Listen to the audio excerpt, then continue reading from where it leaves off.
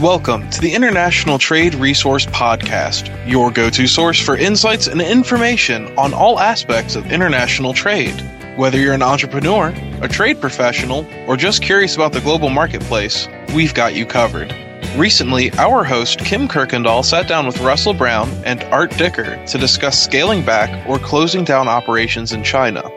In this episode, we will hear Kim Kirkendall discussing employee termination and Art Dicker discussing how to change designated representatives. Kim Kirkendall is the founder and president of both International Resource Development and International Trade Resources. Art Dicker is senior counsel at R&P China Lawyers and has spent the past 16 years providing legal advice to international businesses in China. If you would like to watch the webinar in its entirety, please visit our website, www.intltraderesources.com. So my name's Kimberly Kirkendall. My company is International Resource Development, and we have an organization, International Trade Resources, that has podcasts and training materials for companies doing international trade. So I want to jump into just an overview of the basics of employment. All employees in China should be on a labor contract, a signed labor contract. And this is something that is news to many foreign business owners if they haven't been directly involved with their business in China, with the entity in China.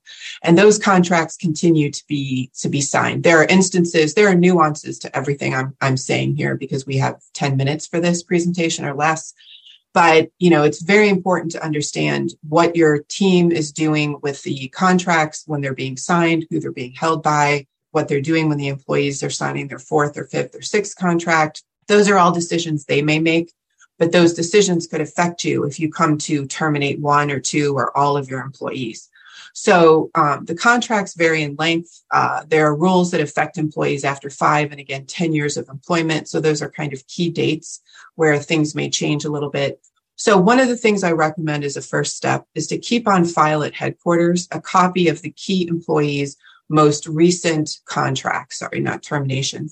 If you decide suddenly that you want to terminate the general manager, or you want to terminate the CFO, suddenly asking for copies of the contract can be a red flag. So it's better for you just to keep copies of those contracts at headquarters at all times. Important factors to consider here. China has regulated termination and severance. So both pieces of that are highly regulated. If an employee is dissatisfied with the termination offer or with unilateral termination, they can appeal to the Labor Bureau. The U.S., tends to think that it's going to go to court, it's going to go to litigation. It doesn't. The first step is the Labor Bureau, which is a mediation process.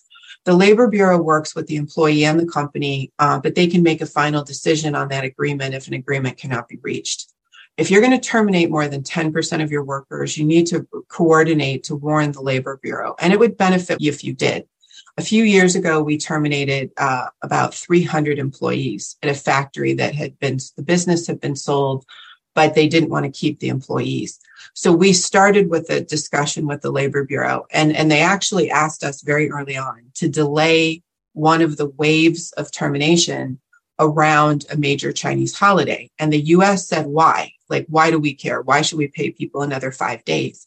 And I said, because helping the Labor Bureau means they're going to help you later. If it helps their KPIs look better, that they didn't lose a bunch of workers right before the holidays, then we need to help them, because then if we have any disgruntled employees, it can help us out later.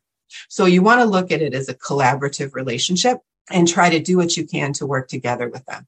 This presentation is very simple. There's a lot more nuances. Art may touch on a few things in his presentation that are, oddities that you may find unusual, including limits on termination if someone's pregnant or if they've been injured.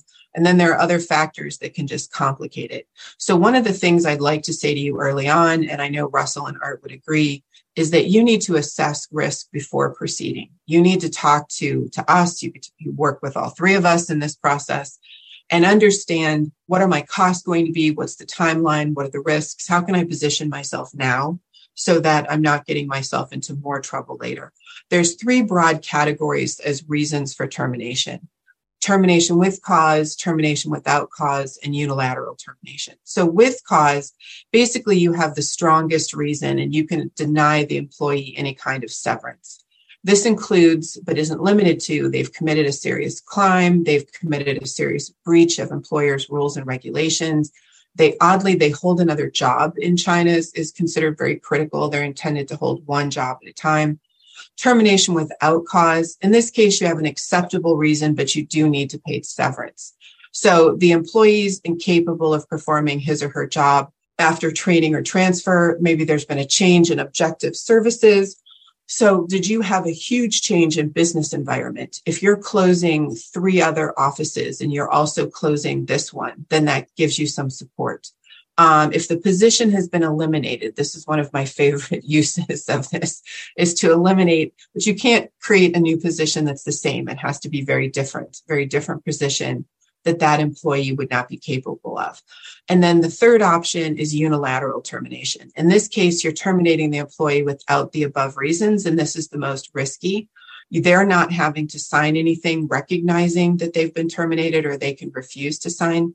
And in that situation, then it's more likely that this is going to go to the Labor Bureau. How long does, if they go to the Labor Bureau, how long does it often take to get through that process?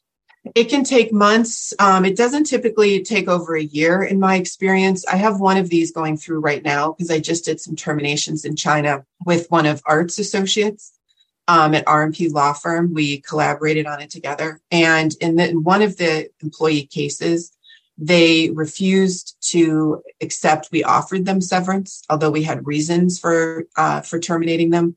Without severance, we offered them severance. They refused to sign anything. It's now at the Labor Bureau. It's been over a month and nothing's happening. So it also depends on the employee. Do they want to cooperate?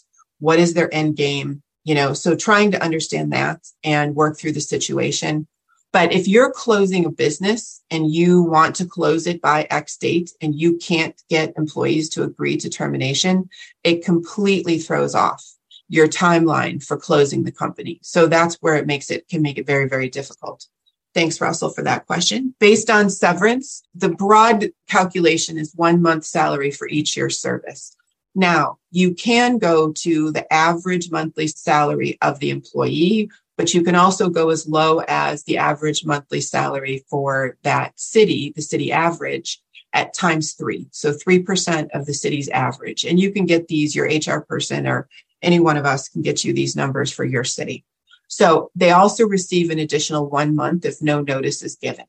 So if the city average is 3,500 RMB, they work for 10 years with no notice, then they get 10 months times the 3,500 plus an extra 3,500 for the 1 month notice they didn't get, right? If they have a higher salary, they might try to negotiate for the calculation to be at their actual wage rather than the city average wage. The maximum payment is 12 months salary, although we have gone over that in some circumstances. And there are also some circumstances where if their wage is below the city average, they do get the extra months. So there's nuances to everything I'm saying here that depends somewhat on the employee, the situation, why you're terminating, the city that you're in, so there's nuance to all of this. Remember, it's negotiable. When we terminated the 300 employees, everyone was negotiable. We had to have somebody sitting there and having a conversation with every single employee we terminated. And we did it in waves because we were winding down the factory. The worst case scenario typically is their full wage per month times the number of years they worked plus notice times 2. So that's typically the worst they can get. Although again, there could be negotiations that make it higher than that. So here's an example of what that would look like. And instead of, it's 6,000 RMB a month for 7 years, they work for 7 years at 60,000. So that's what they're getting times 2. All right. Things to remember. This is all negotiable. If you're laying off hundreds of people, every one of them could want to negotiate. So setting the standard is important. How do you start off? Like, how much are you giving in at the beginning? Because they're all going to talk to each other. Working with the Labor Bureau is critical. You want it to be a collaborative discussion. I have terminated one people, a few hundred and hundreds of people at a plant. So the key thing is to be prepared. Calculate their severance in advance. I walk in when Art's colleague Eric and I did this recently, we walked in with 3 versions. We had a termination where we don't pay you any severance, a termination where we pay you severance, and a unilateral termination. And so we went from there, right? And if we needed to go make adjustments on the contracts because of negotiation, we could for the amounts. Carefully choose who's doing the negotiating and handling the communication with employees, and especially the Labor Bureau. You want someone, our colleague and I we played that, black hat, white hat. So he was the bad guy. I was the good guy, and so he was saying, you're not getting anything. This is what the shareholders want. And I was like, look, I'm GM this week because we terminated the GM. I was interim general manager. So I said, look, I'm the GM this week. I can be nice, right? I could give you a little bit more, but you got to sign now. So, and we were able to assess the employees' personalities in advance to be able to choose kind of what was the best method for each employee. And so we felt, pretty successful with how things went for us, but it's definitely a process. So from that point, let me introduce Art Dicker with R&P Lawyers. And we have also worked together on many clients over many years. And I've had the opportunity to work with his teams in the same way I have with Russell's team. So Art, why don't you take it from here? And we look forward to you closing us off here. Yeah, thank you, Kim and Russell. I mean, you've covered a lot of territory in a short amount of time, and the basics, including of terminating employees. So I won't repeat some of that stuff. Clearly, one of the things that's different in China, as you can tell, is you need cause to fire employees, which coming from the U.S. like me is different. I mean, I think most companies that have been in China for some time have that understanding by now, but it's very different. You need reasons, as Kim mentioned, and it's very difficult to meet those reasons for having unilateral termination or termination for cause. So before I get into more of that, I'm with R&P, which is a Chinese law firm. We advise and represent foreign businesses almost exclusively in China. We do have Chinese clients as well, but for the most part, we focus on foreign companies. And so myself, I've been in China for 16 years, now senior counsel at R&P, have an MBA as well to kick around and have a little more balanced perspective as a lawyer, and used to be at other firms in China as well, Morrison Forster, and also have been in-house as a Asia Pac GC for Cadence Design Systems. So I'm going to be very brief. And I just wanted to point out some things that haven't quite come up yet, although this one did a bit. One issue I'd like to touch on is, as Kim mentioned earlier, if you don't have an employment contract, let's say you're going to go in and terminate the GM, and that person maybe was rolled over from a previous contract when they weren't GM, or they were going to sign a contract and it never was signed, and they're still working off an old contract, but the term has expired for whatever reason. They don't have a current written contract. Well, you need that. And if you don't have that, you can potentially be on the hook for double, actually, the salary. So these are things that we routinely ask right off the bat. As Kim mentioned, where are the contracts? Let's look at them. Do you have contracts? And so that catches a lot of people by surprise because, as Kim mentioned, a lot of this stuff is, let the local HR person or admin handle this stuff, keep all the records.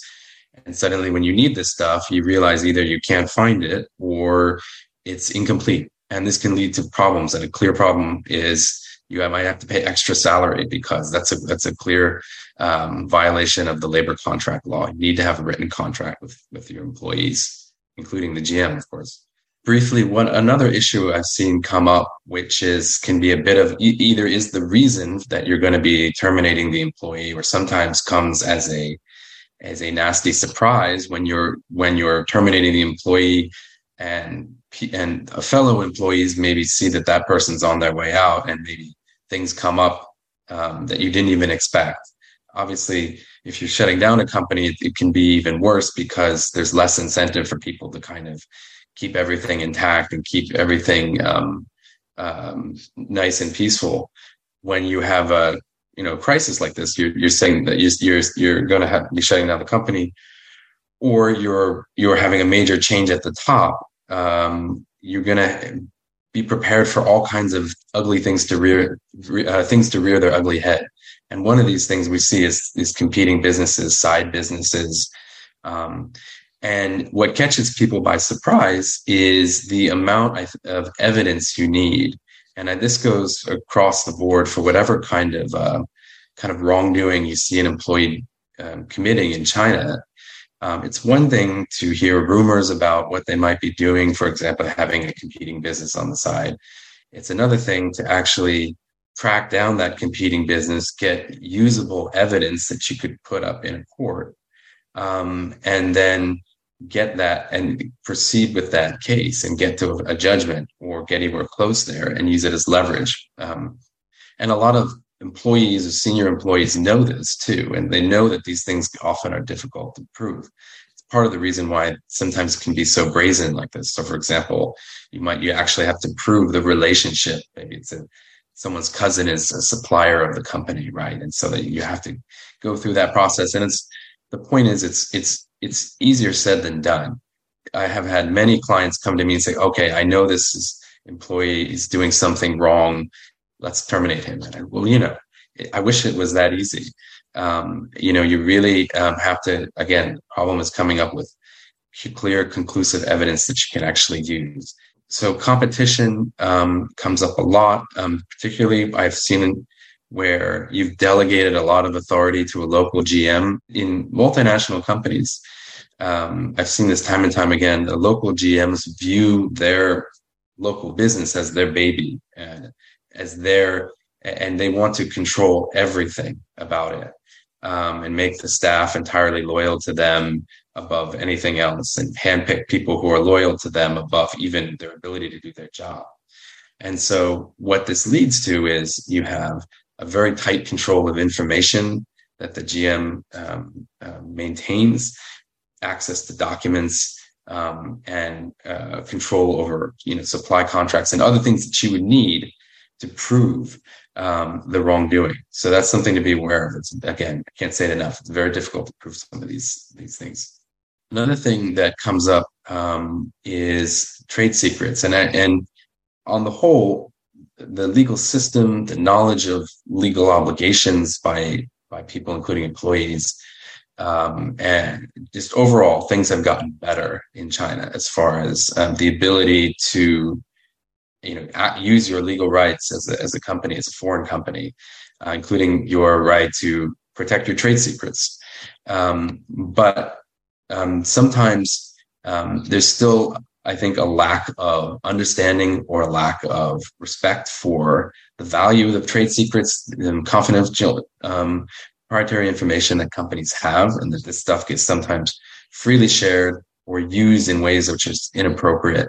And so what we've commonly seen, again, is the issue of evidence. There are certain basic protections under the law of not use confidential information, and your employment agreement should have very clearly rules on not allowing how confidential information should be maintained and not used outside of the company. We often like to also see sometimes even a separate agreement strictly governing confidential information and invention assignment and things that IP that is created by the employee. But again, if you don't have this documented, if things are not in an employee handbook, you don't have clear rules on these things, then you may have a hard time proving a breach of company policy, which you need a clear breach to terminate someone. And even if you have that breach of a rule, you do have a rule in place. Again, it comes back to, do you have the necessary evidence that you can provide of this kind of a breach? Is it rise to the level of criminal behavior? And then it all, again, at the end of the day, comes back to how do you use this? Do you publicly go out and try and bring an actual case and work with the authorities? Do you keep it under wraps and just get rid of the employee? It depends, of course, on the seriousness. Sometimes you need to be harder and more public about it than you might like to be in order to send a message to the rest of your employees that this is our valuable internal IP, and you cannot. We have these rules and we will enforce them. And so sometimes it is about sending a message to the employees as well. Lastly, I just wanted to share a word about preparation, and we've talked about this already a lot. And Kim and Russell, I know, are experts at being fully prepared, and we've worked with them to be fully prepared on some of these kinds of cases we've talked about, where everything is set up in place as you go in. As Kim mentioned, the termination letters, you have different versions pre-signed, ready to go, depending on the discussions. You've gotten your documents in place for what you need, control of chops, as Russell mentioned. And one of the things that often gets overlooked is the preparing the corporate resolutions for including, let's say, the legal rep is outside of China, and getting the proper authority to remove the general manager from their position, including on the registration, on the rolls of the local corporate registry, AMR, and other agencies. You need to get this person off the official records.